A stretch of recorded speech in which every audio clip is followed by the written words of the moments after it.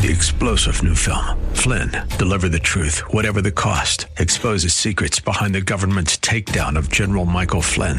Flynn knew what the intel world had been up to. He ordered the first audit of the use of contractors. This set off alarm bells. He told the truth. He was the most dangerous person for Donald Trump to hire. They had to get rid of Flynn. Flynn, deliver the truth, whatever the cost. Available now. Watch it today. Go to salemnow.com. salemnow.com. Thanks for listening to the Town Hall Review with Hugh Hewitt podcast, bringing to you the best voices on the stories and issues that matter. Helping make it all possible is the generous partnership with the Pepperdine Graduate School of Public Policy. Here's another piece I'll trust you enjoy. Today is a particularly depressing subject, but I am never depressed when I am talking with Brandon Weichert because he is so smart, so informed, and gives me a lot of hope that there are good voices out there trying to spread common sense and good knowledge. Brandon Weichert, for those who are unaware, is a geopolitical analyst and a dear friend of the show. I think this is his third time coming on to Timeless. He is a subject matter expert for the U.S. Department of the Air Force and an energy analyst at the-pipeline.com. He is the author of 3 books, the aforementioned book, The Shadow War, Iran's Quest for Supremacy.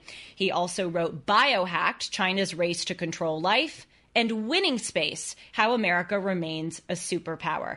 These are 3 books which, fortunately for selling purposes, but unfortunately for our civilization, are now more relevant than ever. Hi, Brandon. Welcome back to Timeless. Hello. Thanks for having me, and thanks for that wonderful intro. I keep telling people it's very unfortunate that my books keep being so relevant. I'd rather be obscure and not have the horrors that we're having to live through right now, but I will take the silver lining of being relevant yet again. Yes, as I said, it's probably great for your selling purposes, but I also want to shout out to the audience your Twitter, which is @WeTheBrandon. Is that right? Do I have the handle correct? That's correct. It is so funny, and it's also just a great way to be informed, but you keep posting passages from your book, specifically The Shadow War, and I've read the book, so I know how relevant and detailed it is, but every passage you post, I'm like, my gosh, this is so relevant now more than ever. So I'm delighted to have you on and talk about this with you. Thank you so much. Yeah, that Twitter gets me in trouble sometimes. I know it does. So that's what I love about it. I love seeing when you get in trouble. But, oh gosh, Brandon recently was posting such funny stuff about the depressing event of Xi Jinping getting a hero's welcome in San Francisco. Gavin Newsom kicking out all the homeless people for the communist dictator. Anyway, if you want some levity and also great information, go to @WeTheBrandon. So I just want to read aloud quickly some of the headings of your chapters. Let's look. You have 32 chapters in this book on Iran. Yeah, but they're short. They're blessedly short. They are short, and I really like that about your book because I have a short attention span, and so I like every chapter to be focused. So I think that's great. But again, just to show how relevant your book is, here are some of the names of the chapters. Another Intifada with Israel. That's chapter 3. Hello. Particularly relevant. Why peace with Iran won't work. The truth about the 1953 coup in Iran. Islamism ascendant in modern Iran. Carter's plot to overthrow the Shah. I bet Jimmy Carter is regretting now turning his back on the Shah. 444 Days of Hell about the hostage crisis. Manipulating the gentle American giant. I could go on and on. Iran cyber war. See, I have to go on and on. Death to America. History repeats. Carter, Obama, and Biden. This is the book to understand the Islamofascist moment. So let's start here, Brandon, with the second chapter, which I didn't read aloud. It's called A Weak Iran is Just as Dangerous as a Strong One. Is Iran weak right now? Yeah, so that's the big debate that's been playing out for the last several years. Actually, it started playing out when I was in government. A lot of military guys that I would go back and forth with, they would say, actually, Iran's very weak. And I don't believe they're as weak as some of our official people are saying. But regardless, whether they are really that weak or if they are strong, the fact of the matter is, if they are weak, that actually makes them more desperate. It actually makes them, a caged animal or an animal up against a wall is the most deadly kind of animal. And I was speaking with a Saudi official in 2019. Actually, this was one of the events that started me writing the book in 2019, was when I began writing the rough draft. The Saudi official used the term to describe Iran as a paper tiger with steel claws. And as I add on in the book, right now those steel claws are extended, and they come in the form of their various terrorist proxies arrayed around the world. Yes, this is a difficult thing to kind of assess right now, not just with regard to Iran, but also with regard to Russia and China. People like Condoleezza Rice have been dubbing those three as the new axis of evil.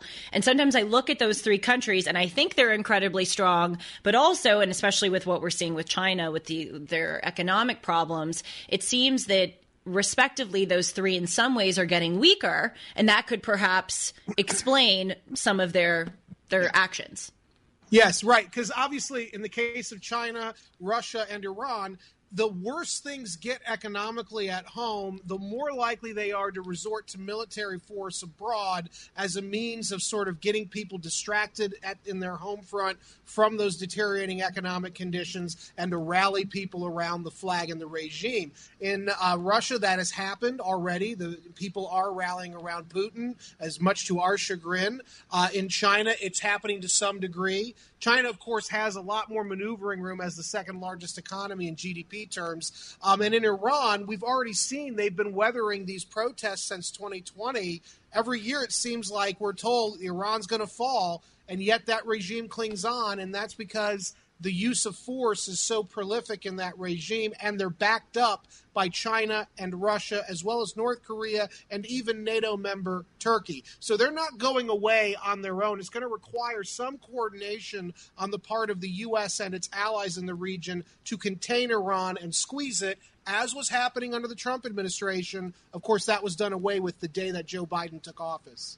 I'd also like to add, in addition to those actors which you say are propping up Iran, we, the United States, seem to be, perhaps inadvertently, although that may be a kind way to say it, propping up Iran with a recent transference of $10 billion more to the regime. I swear to God, when I saw that in the newspaper, I for a minute, I thought it was a joke. I thought it was an error. I couldn't believe that all of that was happening. So before we get to that, and we will be talking about that $10 billion, what it means, how, is it transferred? Is it unfrozen? Is it distributed? Let's just first take a pause and assess what is the political situation right now in Iran, and why are they such a formidable threat that you decided to write a book about? Yeah. Well, the political situation in Iran is very tenuous for the regime. Every few years now, they've had to contend with increasing numbers of internal resistance to their regime. It got really bad, and I document this in that second chapter. It got really bad during COVID. So you had the added problem of COVID spreading and the government there not being able to do anything about it. And then you had all the already existing economic problems kind of congealing to begin what have been multi-year-long protests. The problem is the protests are diffuse. They tend to be spread out among various regions. They don't seem to have a central kind of organizational capacity. So basically, the regime can focus its efforts on containing and busting up the resistance whenever it pops up in whichever part of the country, which is why the regime hasn't been overthrown. The regime is well organized. They have a very nasty secret police, and they're able to sort of contain the problem. And then you have the added issue of a lot of the people in Iran, I don't believe, think that they can rely on the West to have their back if they did ever decide to mount a full-blown revolution against the regime in Iran. We saw this in 2009. The young people of Iran, particularly in the cities, started in it was called the Green Revolution or the Green Movement. They tried to overthrow what they thought was a corrupt theocracy. And ultimately, at that point, the newly elected Obama administration not only chose to ignore those protests, they also were actively working with the regime to sort of, contain and mitigate the threat to the regime that those protests pose. And that pattern has played out over the course of many years. And so now the people of Iran, I think, are are tired.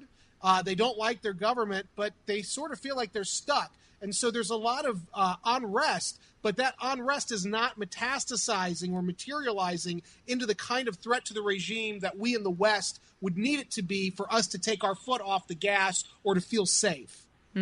That's a really good and sad point about how people in Iran are not confident that the West would back them if they were to initiate a revolution, because they saw in 1979 that we turned our back on the Shah, and they have seen successively with disasters like Afghanistan that even when we do pledge our support, we tend to get tired and leave and don't follow through on our promises. And I think that was something you and I spoke about, I think the second time I was on the show. People need to realize how significant the way we pulled out of Afghanistan was. Yes. That was sort of year zero for the new decade. Everybody thinks COVID was, and in some respects COVID had a part in that, but the real year zero for American power and prestige was the end of our mission in Afghanistan. It wasn't that we didn't need to leave. We were going to need to leave eventually. It was how we left. It was the way in which the Biden administration bungled every aspect of it. There's two things in that part of the world you don't want to be seen as: weak and incompetent. And we reaffirmed the image of those two things as being part and parcel of the American experience in the Middle East. And that has rippled out, not just in the region, but that was a trigger for Putin invading Ukraine. That's been a trigger for China doing what they're doing against Taiwan. And that was certainly a trigger for Iran increasing its terrorist activities in the wider Middle East. That is true. We have, what were the two words, incompetent and weak? Yes. Yeah, those have been the two words to characterize the Biden administration. I would sadly. say so. Yes. Unfortunately, yeah. Okay, so we understand the political situation in Iran, that obviously there's a lot of unrest, especially this proliferated after the murder of Mahsa Amini in September of 2022. They, temporarily disbanded the morality police. They acted like they were willing to give some concessions, but really there's not a strong, unified, robust, or plausible threat to the Iranian regime. Okay. Right. Understood. So where do they rank geopolitically? You and I agree, and we've talked about it on the show when we were talking about Biohacked, that China is the main guy in town geopolitically, obviously. But and Russia is China's accomplice, and Iran is China's accomplice. But does Iran kind of stand on its own as not on par, but kind of similarly a robust threat as China, or are they kind of just China's, again, accomplice in China's hegemonic new world order? Right. That's an excellent question. So probably before the late 2010s, I would say that Iran was very much acting on its own, which is why it wasn't very successful. And the objective for Iran's leaders since 1979 has been to diminish America's military presence in the Middle East so that they can then assert their dominance over the Sunnis and the Israelis. Okay, so they've not been able to do that on their own as hard as they've tried. They can be a nuisance, but they need help. And so probably the 2016-ish period is when Iran really started closely coordinating with the Chinese as well as the Russians to basically form this sort of anti-American axis of autocrats in Eurasia to push American power out of this geostrategically vital region that we call the Middle East. And because they've now married very closely their power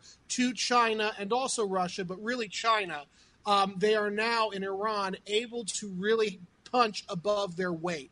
And that is why their threat is so serious now, because they're no longer acting alone and only in the region. Their threat is now truly global. Their reach through their terrorist proxies is truly global. And also they have the added protection and the added economic advantages of being close with the second largest economy in the world in China, as well as one of the most powerful militaries in the world in Russia.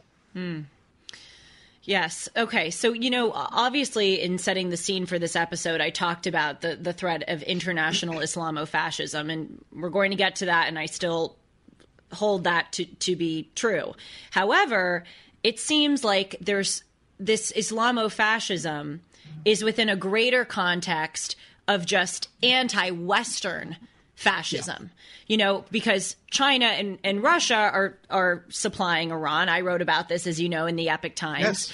And, China is the number one biggest oil buyer of Iranian oil. China gives a lot of financial help to Iran, rebuilding the Ayatollah Khomeini International Airport in Tehran, signing all of these economic agreements with Iran. Russia gives weapons to Iran as Iran helps Russia with drones and the war in Ukraine. Okay, so the three of them, for lack of a better term, are kind of besties right now, helping each other spread evil. But my point is, it's not just Islamofascist evil. It's that they're all kind of partners in this greater web of vehemently anti-Western evil. And in the case of Iran, it's Islamofascist, but in the case of Russia and China, it's a different flavor, but the through line is that it's vehemently anti-Western. Yeah, absolutely. You're 100% correct. I tell this to people at DIA. I tell this to people in the agency. We're in the U.S. military when I consult regularly, and they call me a conspiracy theorist. They tell me that, they're not all working together. Come on, that's ridiculous. And I hate to tell this to your audience, but our intelligence services, for the most part, as a whole, are not on top of this. They are working together. China is coordinating a loose but growing coalition in Eurasia of fellow Eurasian autocracies, of which Iran is one. And they are pooling their resources together to push American power beyond Eurasia and back into the Western Hemisphere. That is the goal. And Iran is a key conduit in this ultimate Chinese plot to usurp the Americans as the global power, certainly as the dominant power in Eurasia.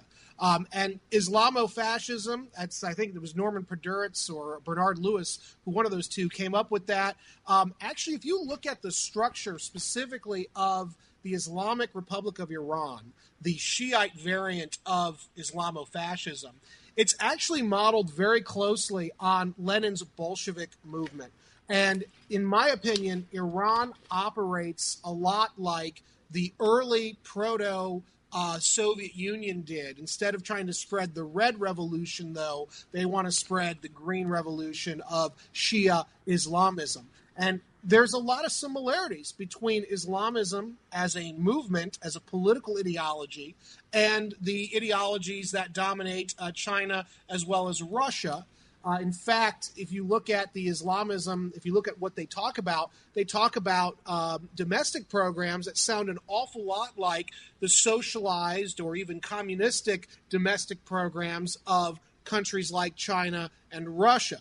And so there is a natural sort of understanding, not to mention the fact that historically, China and Russia, going back hundreds of years, have had very close relations, historically speaking. And the Russians, of course, going back to the Cold War, even before the Cold War with the Tsar, have had many interactions with the old Persian Empire under the Shah, and then, of course, the current group, the communist group in the Soviet Union, and then now today with Putin.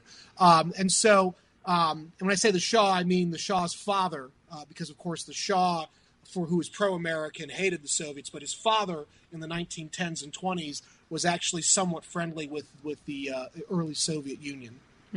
Interesting. As you were speaking, I had this thought that, right now, obviously, China, Russia, and Iran are unified, as I say very inarticulately. They're besties in their trying to support one another in their global crusade of anti-Western evil. But if we examine those three, Russia, to me, doesn't seem to be as globally oriented as Iran and China are. Obviously, Putin invaded Ukraine, and some can say, well, what do you mean? That is very, globally oriented. But really what Putin, to me, and the evidence indicates, is that he's trying to reclaim what he views as, quote unquote, lost Russian territory and just kind of reestablish the glory that they perceived that they had under the Soviet Union. So, yes, in some ways that's global, but it's really pretty Russia-based. China certainly wants to assert its global hegemonic order, but Iran wants to do that too, but in a Islamofascist way. They want to bring about a Shiite caliphate, really, that spreads all across the Middle East again. And so right now, these three are accomplices. They're besties. They're working together. But there's going to hopefully be a problem going forward where the Iranian global desire for a Shiite caliphate is going to conflict with the Chinese global desire of a China-centered global hegemonic order. I don't think it will. You don't really? No. The first reason is, and I think I mentioned it in that second chapter we were talking about, there was a $400 billion multi-year deal that was signed in 2020 between the People's Republic of China and the Islamic Republic of Iran, which basically ceded over a large portion of Iran's oil rights in their own country to the Chinese. In fact, that deal allows for Chinese security personnel to be moved in large numbers into Iran to be permanently stationed around those oil refineries. Many people in the Iranian government did not like this deal. In fact, I quoted, there was an Iranian publication that actually published in Iran. They were basically saying that it looks like the mullahs have allowed for Iran to become a colony of a new imperial power in China. However, those people writing these negative reviews of this deal are not the people who will ever be allowed anywhere near real power in Iran. The mullahs and the IRGC, the Iranian Revolutionary Guards Corps, they're the real power bases in Iran, and they are all getting rich from doing business, from basically allowing Iran to become a new satellite of China, and they are happy to do so because they think that China is the new power that will supplant the U.S. in the long run, but they also think China can protect them on the world stage, and China will allow for them to basically become the dominant power in the Middle East because they are a subsidiary of China, and China would be fine with letting that happen. And I think on some level that's how it's going to play out, because Iran ultimately is never going to be able to be a global dominant power, but they can be a regional powerhouse, much greater than they currently are, if the board in the Middle East is rearranged in such a way that the Saudis are no longer a real factor and the Israelis are wiped out. And I think that's what they're ultimately moving toward with this new intifada against Israel. They want to annihilate the Jews of Israel. That is a fact. And they want to do that because they view not only it in religious terms, but they also view it in geopolitical terms. Israel, in their mind, is an extension of the U.S. You roll back the Israelis, you roll back America's power projection into that region.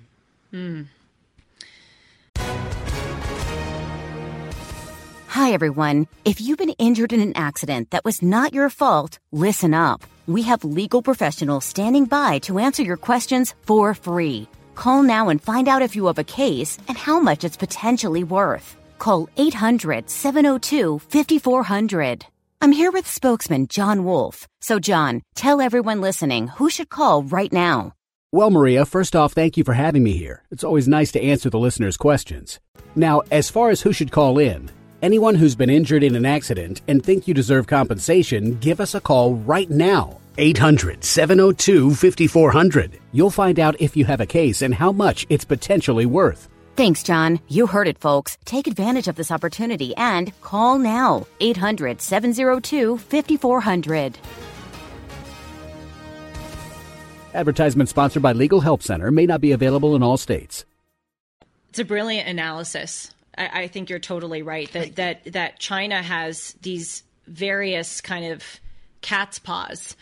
Like, yes. You know, there's Russia, and they're supporting wreaking havoc in that part of the world. There's Iran, and you're totally right that Iran, basically, I mean, almost every country at this point, I know this sounds dramatic, is kind of a satellite state of China. Including increasingly our own. Oh, I was about to say, including our own. And particularly California. I mean, it's basically a special administrative region of China. Don't even get me started. It's sickening. But okay, so China is, you know, supporting Putin wreaking havoc in that part of the world, supporting Iran and wreaking havoc in the Middle East. You know, they don't need to invade the United States or do anything more because they've got, you know, our leaders bought off. They've got fentanyl pouring through the border. They've got the spy base on Cuba. They've got the farmland. So I think this is a really important point for people to understand.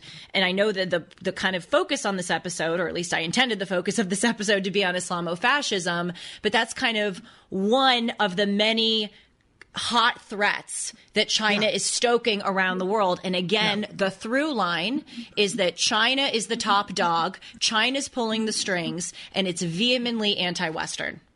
There's a quote from the Game of Thrones books and the show, chaos is a ladder. And for the people at the bottom of the ladder, chaos can actually, if you know how to manipulate it, can actually allow for somebody on the bottom to climb their way to the top. And that is precisely the insurgent mindset. That is also the specific mindset of the regime in China. They want to create as much chaos globally that it disturbs the order, that it stretches America to its breaking point, which it is, and then that allows for them to basically flip the script, flip the situation, and allow for them to come out on top without really ever firing a shot. And that's exactly what's playing out right now. You know what is so eerily brilliant about China in their strategy is that they are doing something that I don't think I've ever seen another world power do to the same extent.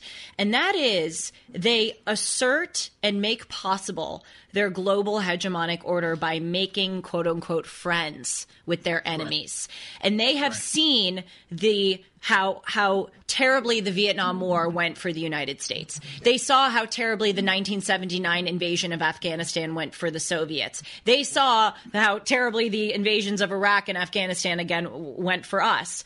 And so they look at that and they go, invading countries to try to get control of them sometimes works, but a lot of the times doesn't. Right. Why don't we act like we're friends with these people, come in, say, hey, we're going to give you a railroad. We're going to industrialize your airport. We're going to buy your oil. We're going to set up Confucius Institutes. We're going to, set up these biolabs. And then before you even realize it, your friends actually have you by the throat and they control you. Perfectly right. And that's exactly what they're doing. And it's interesting how they're bringing along, as you note, these seemingly disparate or estranged groups like the Russians, who are not natural friends of China at all, historically speaking, as well as Iran. While the Iranians, like I said, have had centuries of good trading relations with various Chinese regimes, the fact is they, too, you would think, would not have a close relationship. But China is able to bring these groups along with them with the promise of money as well as the promise of protection. They operate a lot like a mafia family does, the Chinese government does. And these other regimes are happy to do that because they all share an enemy. It's sort of like the Injustice League in the old comics, the DC comics.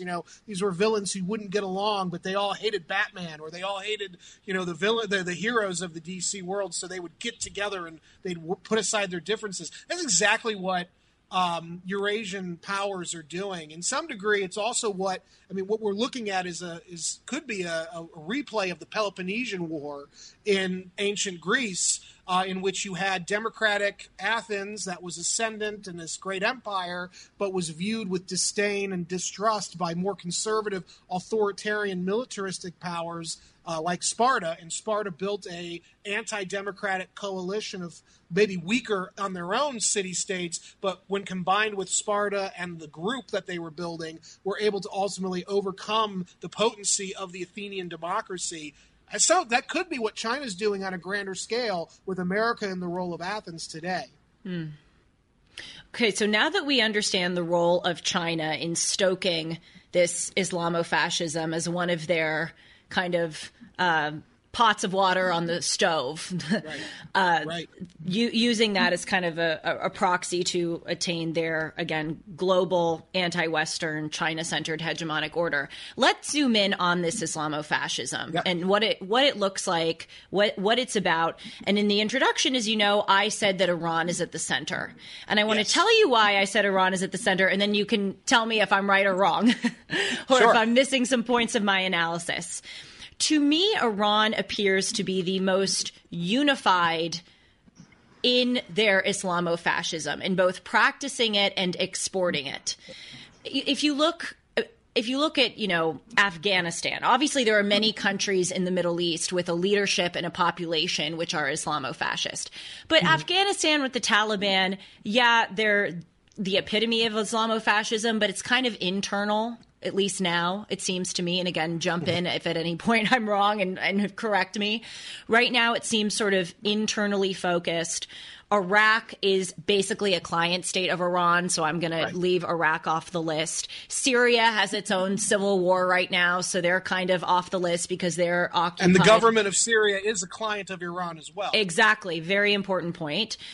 Jordan is kind of lukewarm. Egypt is kind of lukewarm. We've got Turkey, which we can discuss, which has a very incensed, as I wrote in The American Mind, Sunni Muslim population, which is vehemently anti-Israel and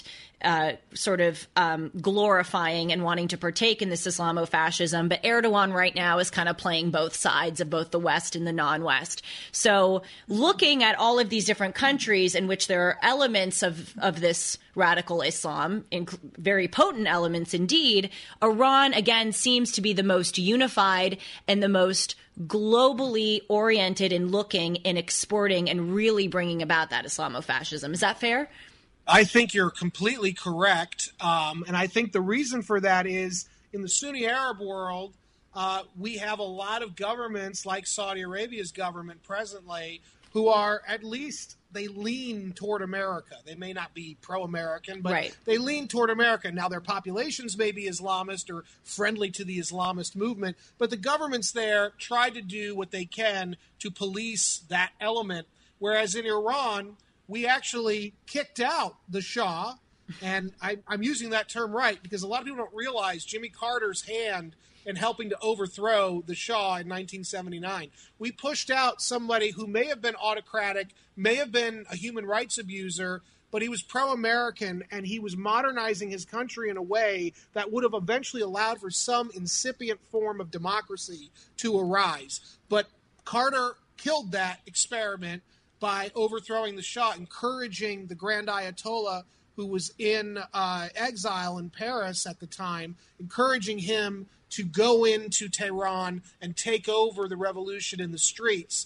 Carter believed that he could work with the Ayatollah. Carter believed that the Ayatollah was a man of faith just like him, and therefore they would get along because they may have different faiths, but they believed in the same God. And, of course, theologically that was not true. But that's what Carter believed. And Carter also believed that the Islamist movement in the wider region would be a check against Soviet communism. It's one of the reasons he was supporting the Mujahideen in Afghanistan.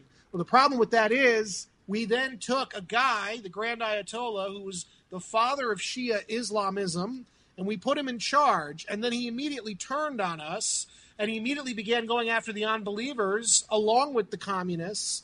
And so you're right. That is the reason we have such a centralized threat of Islamism ideologically in Iran, and it's more dispersed throughout the Sunni Arab world because the governments of the Sunni Arab world, for the most part, are not really pro-Islamism. They're afraid of Islamism, and they're more friendly to Americans. But that's not the case in Iran. The official organs of Iran's government are pro-Islamism, and they're anti-American.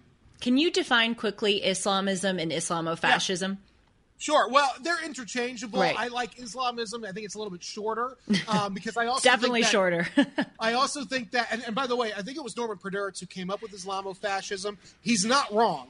But I actually think when you say Islamofascism, you cut out the relationship also to communism. Maybe not in terms of the atheism, obviously, but in terms of the way that they operate. And in many of their domestic social and political programs, they're very similar. I had a professor in my master's program, Joshua Moravchik, one of my favorite professors. He wrote a book called Heaven on Earth, and it was all about the tangled web of these different isms, and he included Islamism as being part of that overall, family of isms. Islamism is basically politicized Islam. It is basically 1920, I think 4 or 8. Hassan al-Banna created the Muslim Brotherhood. There was a man named Sayyid Qutb who was one of the great intellectual godfathers of this movement. Basically, they wanted to create a pure form of Islam in the region, in the greater Middle East, because they believed that the Americans and the West had propped up apostate regimes in the land of Muhammad, and they wanted to overthrow those regimes. And so they basically took a lot of tenets of fascism, communism, and they fused it to the theological beliefs of Islam, and they created this political ideology of Islamism.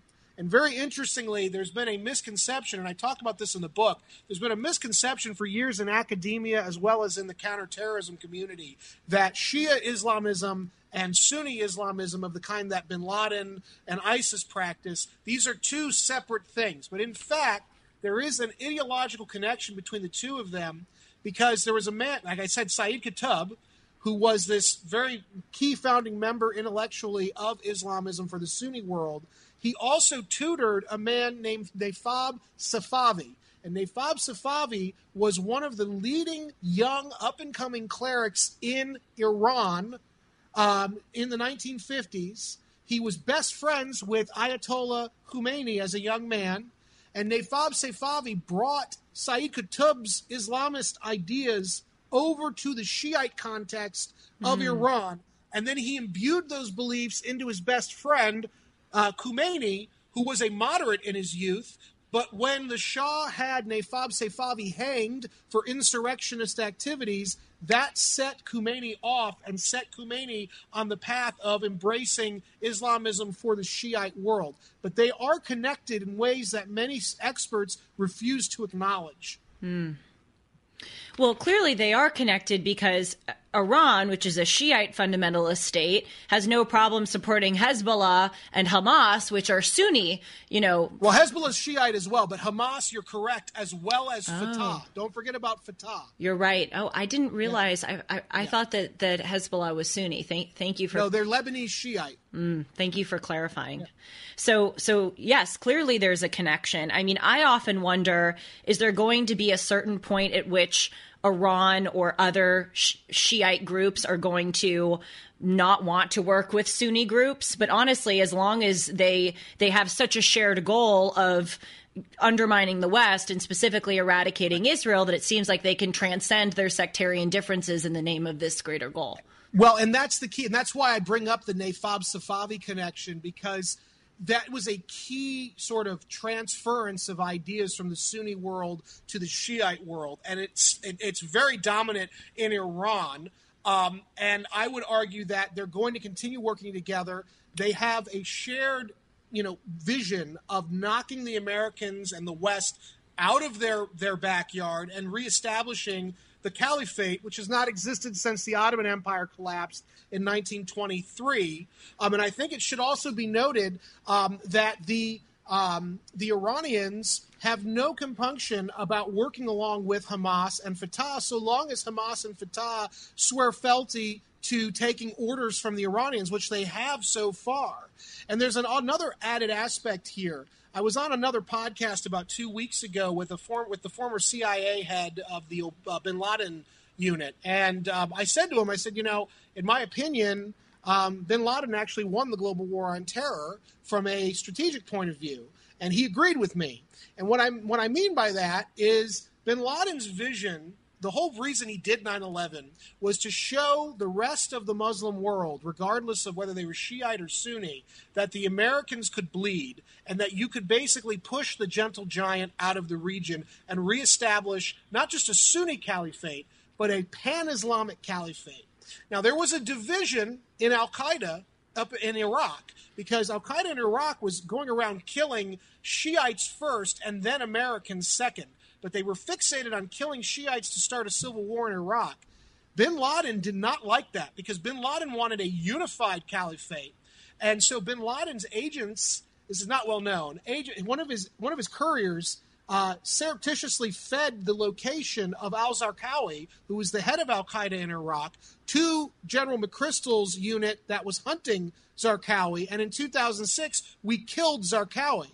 But we didn't realize that our military was being used to settle an internal al-Qaeda dispute. We were being used by bin Laden himself through proxies, because bin Laden was worried that Zarqawi was going to divide the Islamist community along sectarian lines, and he very badly wanted a united front. And you are seeing that today play out after his death, wherein now you've had Iran very much become the mothership of this Islamist revolution for the wider region. They're a Shiite organization, and yet Sunni Muslim Islamists are listening and paying attention to what the Shiites of Iran are doing. And that's very, very important to understand. Yes, this unity that has metastasized over the past few decades is among the most troubling things, because we should be dividing our enemies. Absolutely. You know, and one of the catastrophes of our invasion of Afghanistan was that the Taliban was actually, from my understanding, and again, thank God I have a geopolitical analyst in front of me to correct me if I'm wrong, but from my understanding, there were people in the Taliban who were actually quite upset at al-Qaeda because they didn't know that al-Qaeda was going to commit, the terrorist attack on 9/11. And they were like, wait a minute, we've been providing you safe harbor in the mountains, and you should have made us aware of this, because now we're about to have an American invasion. Right. And by invading Afghanistan, one of the things that we did is, instead of exploiting that division and that animosity between the Taliban and al-Qaeda, we drove them closer together.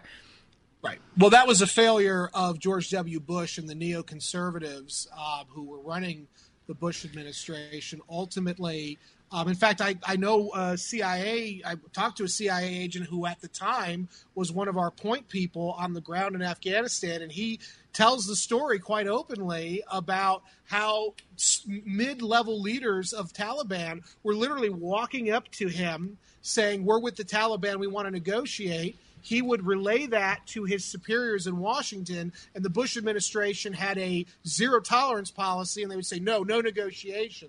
And what that did was that hardened Taliban resistance, and that actually brought the Taliban together in an anti-American stance at a time, though, when we really could have been dividing even to the Taliban against itself. And this is because we fundamentally have never taken the time not only to understand our enemies, but to understand the regions in which we are committing vast amounts of blood and treasure to. We think that, we're so star-spangled awesome, we'll just show up and the enemies will wither away. And unfortunately, these enemies have had, in many cases, hundreds of years of various insurgencies that they've waged and their grandparents have waged, and that was passed down the line.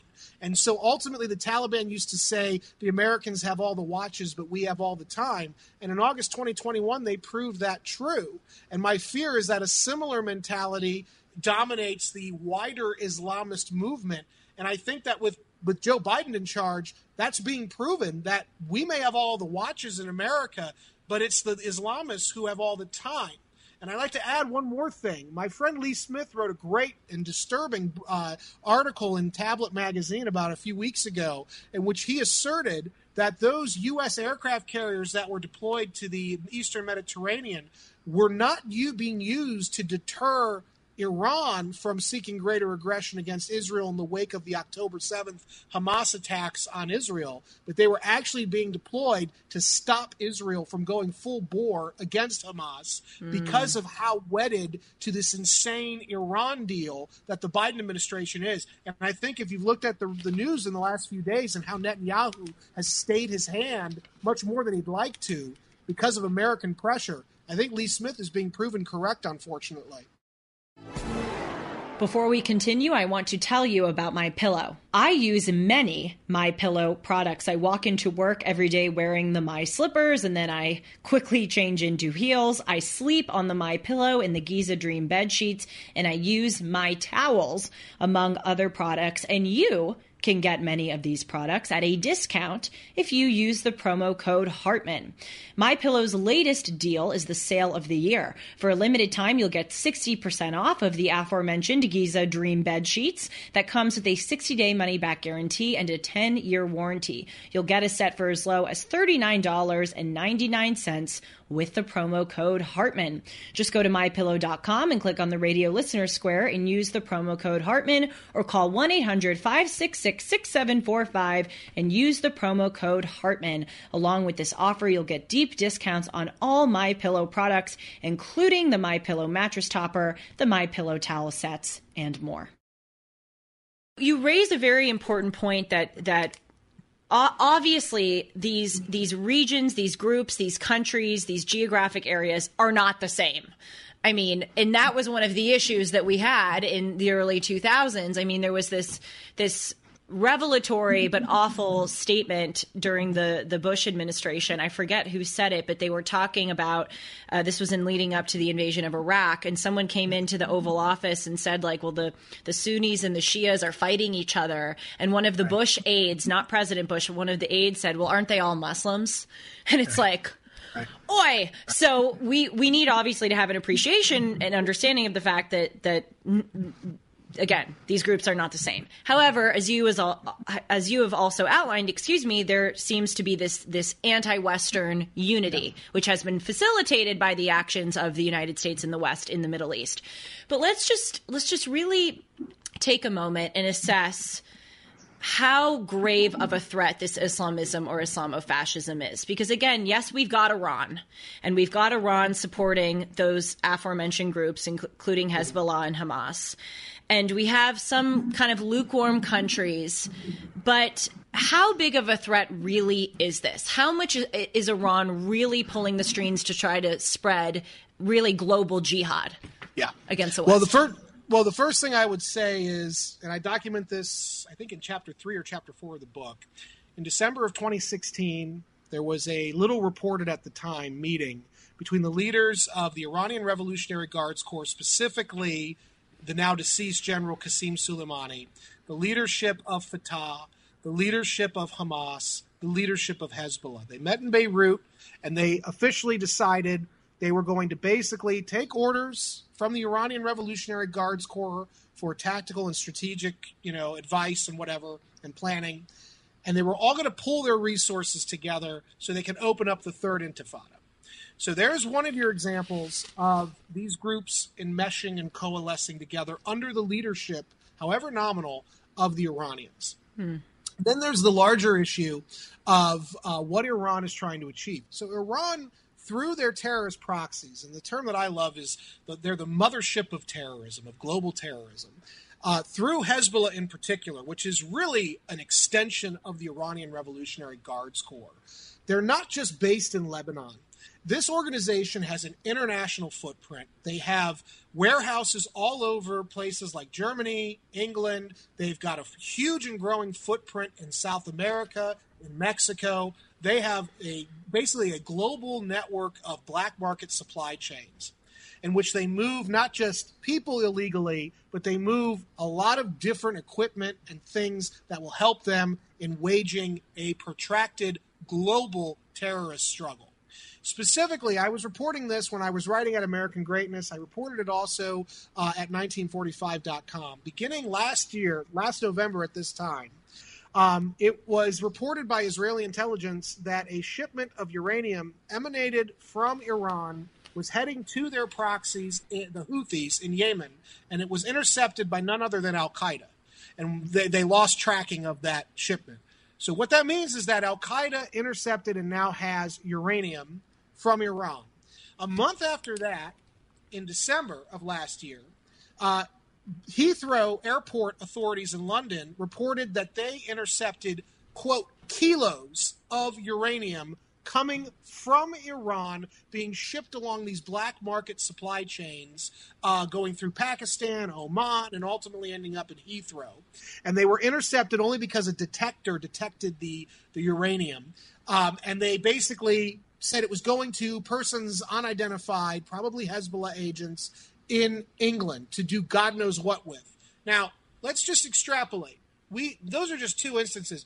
You can rest assured, given the global ambitions of Iran's jihadist revolution, you can rest assured that not only are they moving Hezbollah all throughout the world, including especially through our broken southwestern border, to plant themselves in America, but they're also probably shipping kilos of uranium that are going undetected around the world up through our southwestern border.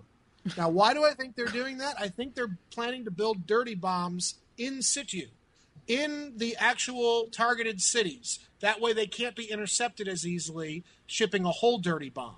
And I think that the trigger point is going to be whenever Iran decides to order Hezbollah to open up a second front against Israel, and the United States is going to have to get more involved militarily. And once that happens, dirty bombs are going to start popping off in the West, probably in American cities. And that is an example of the global unconventional power that Iran wields after 40-plus years of building up these terrorist proxies globally. What do we do about this?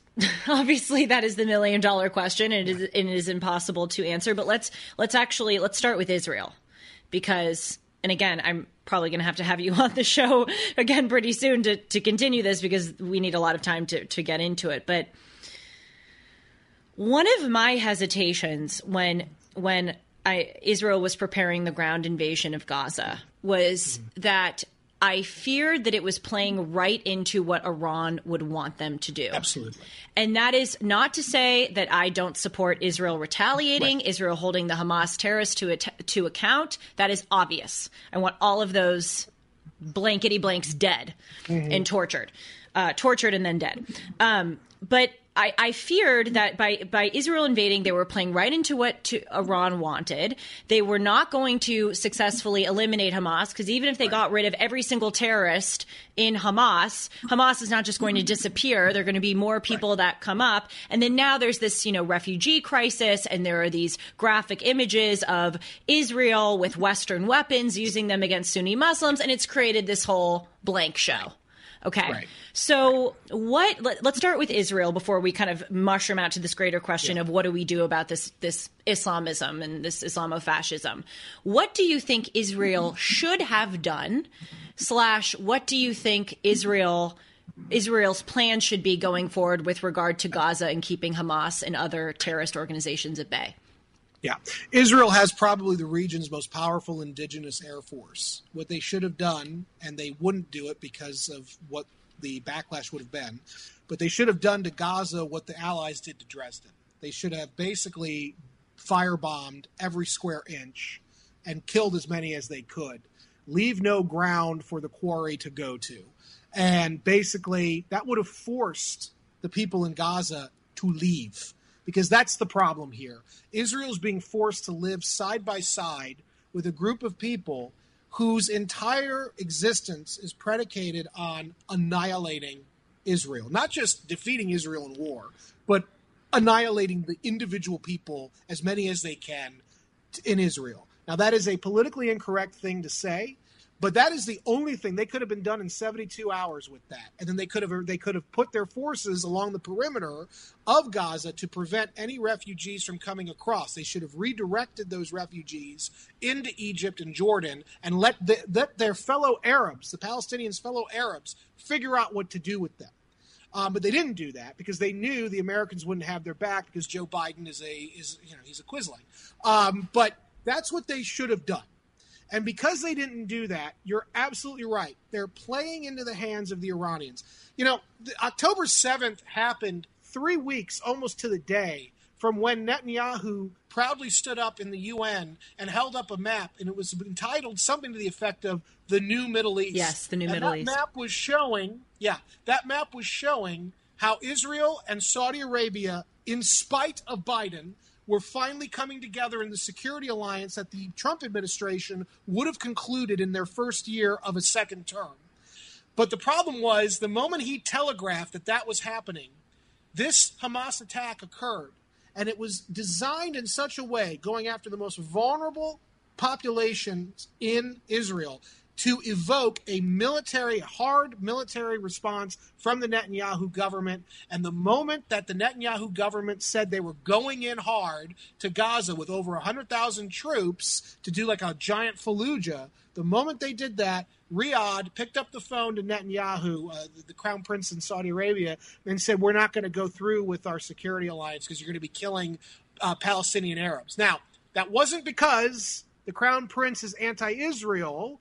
That was because the crown prince is pro-West, and he's a minority opinion in his country, and he's worried, he's scared of his own people, and he's scared that if he gets too close to Israel now, as these images are coming out of blowing up hospitals and waging war and whatever from Israel, that his people will turn on him and overthrow him if he gets too close to Israel.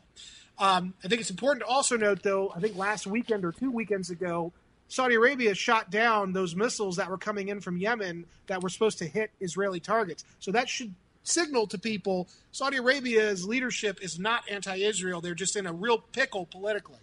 Now, having said that, the Israelis are now in a bind because the harder they go in with troops, the longer and more protracted a ground war is, the more their forces are tied down in the south in Gaza, the greater of an opening that leaves for Hezbollah with their massive arsenal of precision-guided munitions to, let loose on key infrastructure. Nasrallah, the head of Hezbollah in 2020, and I quote this in my book, they've been building what's known as the Precision Project. They have a massive and growing arsenal of precision-guided munitions powered by or fueled by HMX, Octogen. That may have also, by the way, been the source of the Beirut blast in 2020. I have a whole chapter on that. But with those Octogen-fueled precision long-range missiles, Nasrallah wants to first hit the ammonium nitrate facilities in the port of Haifa to simulate a dirty bomb blast that would knock out Haifa as an economic hub for Israel. That would basically make Israel's economy very poor, very fast. So while Israel is committing itself to this Vietnam-style war in Gaza, you've got Hezbollah waiting for them to get totally bogged down and for the whole Arab world to turn on Israel. And that's when I think Iran will order Hezbollah to open up and destroy these key nodes. This could have been avoided or mitigated had Israel been fast, just bombing the heck out of Gaza and then sort of playing cleanup in the aftermath over time. But now it's dragged out. It's given everybody time to sort of go to their intellectual and ideological corners and hold fast. And now you see Netanyahu's government is being restrained even by the Americans. Let's say, though, that Israel did impose a Carthaginian peace on Gaza and just wipe them out with bombs. Well, the things that you just said, including, Saudi Arabia breaking diplomatic ties with Israel, that surely would have happened. And I think if they had, and obviously I was hesitant to have them do the ground invasion of Gaza, but I'm also hesitant to say that they should have just totally wiped out Gaza, because then I think, and obviously I want to hear your thoughts, that Iran would have retaliated with a nuclear weapon. Maybe not with nukes, because Israel would then retaliate and it would be game over. I understand what you're saying, but think about it. The worst thing to be seen in that part of the world is being weak and incompetent. If the Israelis had just razed Gaza in 72 hours, they would have probably suffered a diplomatic breakdown. They would have probably suffered through, violence, but it would have been short-lived, I think, because the rest of the region would have been scared. What is Israel going to do next? And what are the Americans going to do next? But now everybody knows. The Americans are not going to stand with Israel in the long run. The Saudis are now being given an out to be weak, when if Israel had done this, they would have probably been upset, but they probably would have been forced to reassess, because the last thing the Saudis want to see is an Iranian military in the ascendance.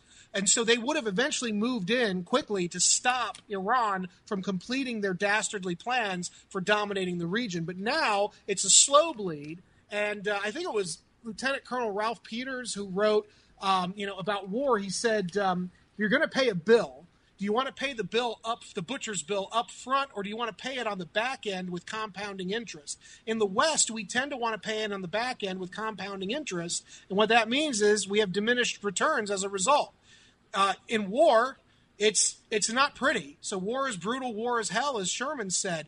We should have let the Israelis and encouraged them to just go full bore fast in the beginning and use their strengths, which was air power, and then to mitigate from thereafter.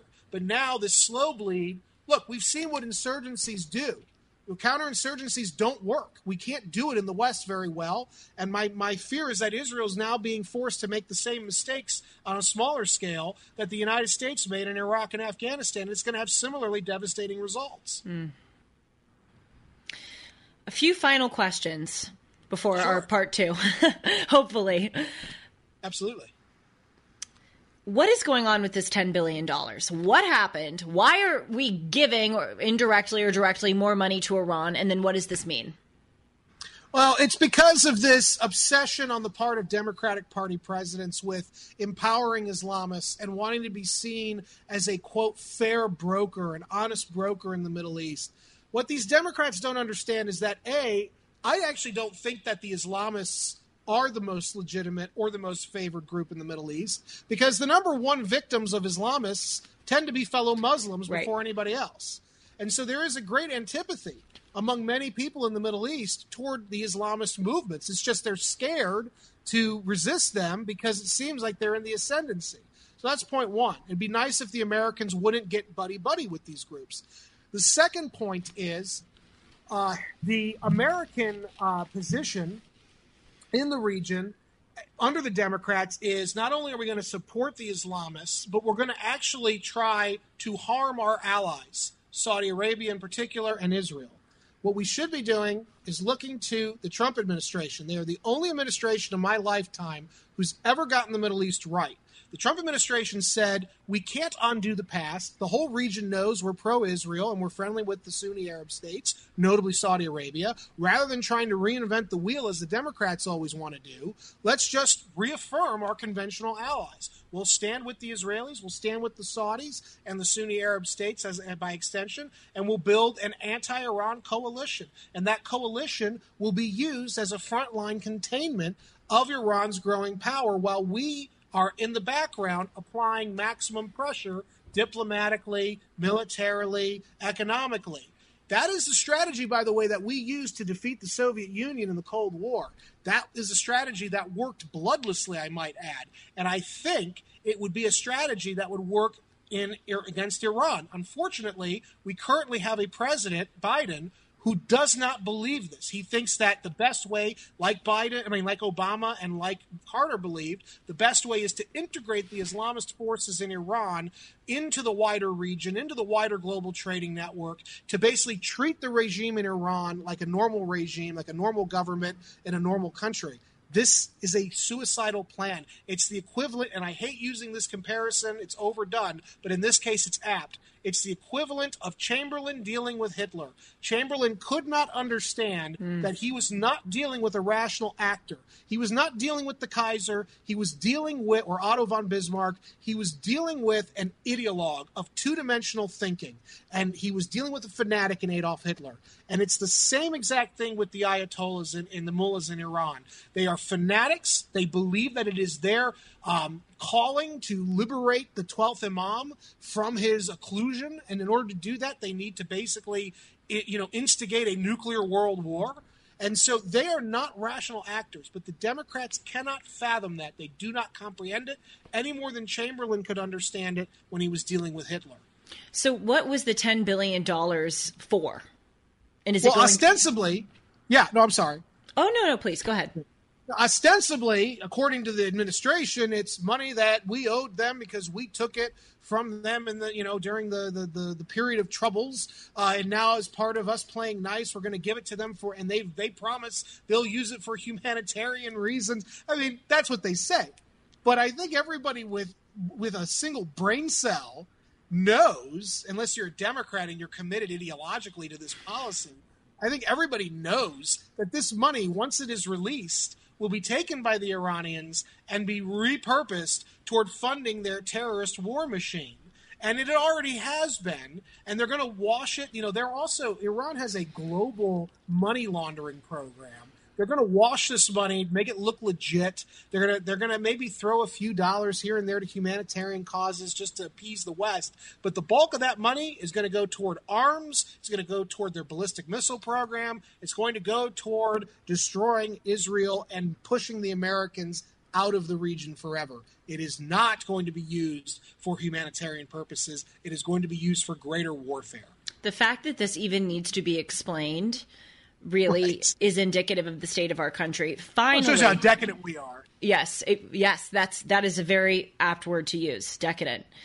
Finally, and this is hard, again, because I have so many other questions, but I know that you wanted to talk a little bit about Turkey. And obviously, I just wrote an article about Turkey in the American mind and how I believe that Russia, China, and Iran, one of their main objectives is to try to sever Turkey from NATO and bring Turkey closer to their alternative non-Western hegemonic order. And I cited all of these horrible, horrible, horrible quotes from President Erdogan's speech on October 25th to the Turkish parliament about how Hamas are liberators, Israel is a war criminal, to which he got chants in the audience of people saying, Allahu Akbar, down with Israel. So Turkey's in a little bit of a situation. Turkey's going through something right now.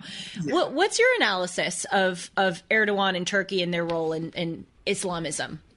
Well, Turkey is yet another example of the failure that has become NATO in the post-Cold War era.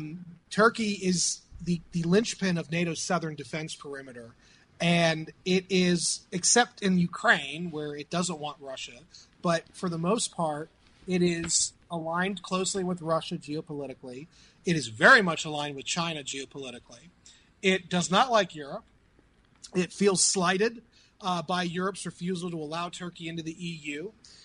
It also has this Islamist leadership, which, of course, is not conducive to the West. And then it also, under Erdogan, has a vision of rebuilding the Ottoman Empire. It goes back to that bin Ladenist idea of restoring the caliphate that collapsed in 1923 after the end of the First World War. This has always been a longing of the Islamists, whether it's the Shiites or the Sunnis. They have long envisioned restoring a pan-Islamic empire. Now, the Turks, being the heirs to the Ottoman, they are ethnic Turks, and they are mostly religiously Sunni Arab. And Erdogan believes, because of that, that gives him the right and the capability to not just restore the caliphate under his reign as the new sultan, but that he will then be able to balance the Sunni side and the Shiite side, particularly the Arab Sunnis and the Persian Shiites, against each other as the old Ottoman sultans did. And that is a geopolitical ambition of his going back to the very beginnings of his time in politics over the last 30 years. And so Turkey, the notion that Turkey is a dependable ally in the region is obscene. They are working against the Americans. Since 2013, they've been buddy-buddy with Iran ever since the gold for oil scandal, in which the Turks were buying Iranian oil and giving them untraceable gold for it. They have a shared antipathy of the United States, particularly when Democrats are in power. Erdogan hates Democrats. And so right now, especially, Turkey is especially opposed to the United States. Turkey is, for all intents and purposes, no longer an ally of the West. And he is leading an anti-American axis of resistance in the Eastern Mediterranean. And in fact, a couple weeks ago, after the October 7th attacks, Erdogan became so vicious toward Israel, the Israelis cut diplomatic ties with Ankara because of the fact that Turkey was obviously a threat. And Turkey has already said that if the war expands, if Israel's war against Hamas expands, they will deploy military units in support of the Islamists. Furthermore, when we deployed those aircraft carriers, Gerald R. Ford in particular, Turkey, with it has a modern navy. Turkey deployed its navy along with the Northern Cypriot Navy. They deployed them inside the Gerald Ford's area of responsibility in the Eastern Med, and they began conducting live-fire exercises, which could have accidentally hit U.S. naval forces operating precariously close to the Turks. And I was always wondering at that point, who would be in violation of Article 5, because NATO would then get involved. And so Turkey is the problem from hell, and under Erdogan, they're going to continue to be, and they're going to grow as a problem the more that this Islamist issue becomes a key factor in the wider Middle East, of which the Turks want to dominate exclusively. A lot of reason for optimism, huh? Well, as Mao always said, it's always darkest before it's completely black. Oh, God. Oy vey. Well, you know, as my dear friend, co-host, and boss, perhaps, I don't know what Dennis Prager, other mentor, yes, you could throw in there other labels. As Dennis Prager said, there are more forces for evil right now than for good. Yes. Well, that's because of the leadership in America. Totally. And in addition, an election can change that. I mean, we didn't have these problems under Trump. So that's how close. Amen. But will people realize it, though? That is the thing. I mean, it couldn't be more obvious. You were talking about anyone with a brain cell could be able to. I mean, I said unless you're a Democrat. Right. I know you did say that. I caught it. But the rapidity with which things have deteriorated, not just internationally, but domestically. I mean, will people get it? We'll see. I hope so, but you know, the way the Biden administration manipulates economic data, social the way media. The media carries water, for the Democrats. I mean, it's gonna look. It's the election. I think, and I said this to you before we started. The election is going to boil down to a handful of swing states. It's going to probably boil down even to 100,000 voters in those swing states. That's who's going to determine this thing. And so, my hope is that there's enough real people out there who may not like Trump and may think he's unstable and he's the Mad King, but we'd rather have the Mad King than Sleepy Joe, who's letting the world slip through his fingers. At least that's what I'm hoping for, because it looks like Trump will be the nominee. And so the key things will be who is his Veep, and, can he overcome some of this negative perceptions of him among independent and moderate voters? But I think that he can, because things are so bleak. No matter what the government says, people feel it. I mean, people feel that we're in a recession. Things are more expensive than they've ever been. Things are not getting better. So Americans vote with their wallets, I think. And I think that could be the thing that helps us get to prosperity and peace 2 years after 2024 if Trump is elected. We also have the problem of if there's going to be an honest election and honest procedures. So, again, so much optimism. So many reasons. I still cling on to hope, though. I know you do. And thank you so much for coming onto the show. Thank you for your very important work, and congratulations on your third baby girl. Brandon has 3 girls. My gosh. And you're still coming on doing this with a smile. Your dark circles aren't too bad. I look forward to chatting with you again, Brandon, and of course, seeing you on Twitter. Thank you. Yep, thank you. Thanks for listening to the Town Hall Review. Our program is coming today in partnership with the Pepperdine Graduate School of Public Policy. It's America's most unique graduate leadership programs offered on Pepperdine's breathtaking campus in Malibu, California. Learn more at publicpolicy.pepperdine.edu. If you're enjoying the podcast, please tell a friend to go to Town Hall Review and sign up as well today.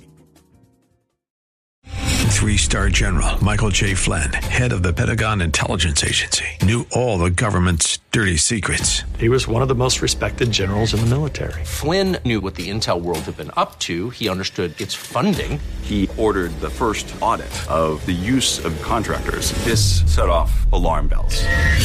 The explosive new documentary, Flynn, Deliver the Truth, Whatever the Cost, uncovers the facts behind this scandal. Flynn told the truth. He was the most dangerous person for Donald Trump to hire. I find out the worst enemy that I'm going to face in my life is right here in America. They took my assessment and they wanted me to change it. And I was like, I'm not changing it. They had to get rid of Flynn.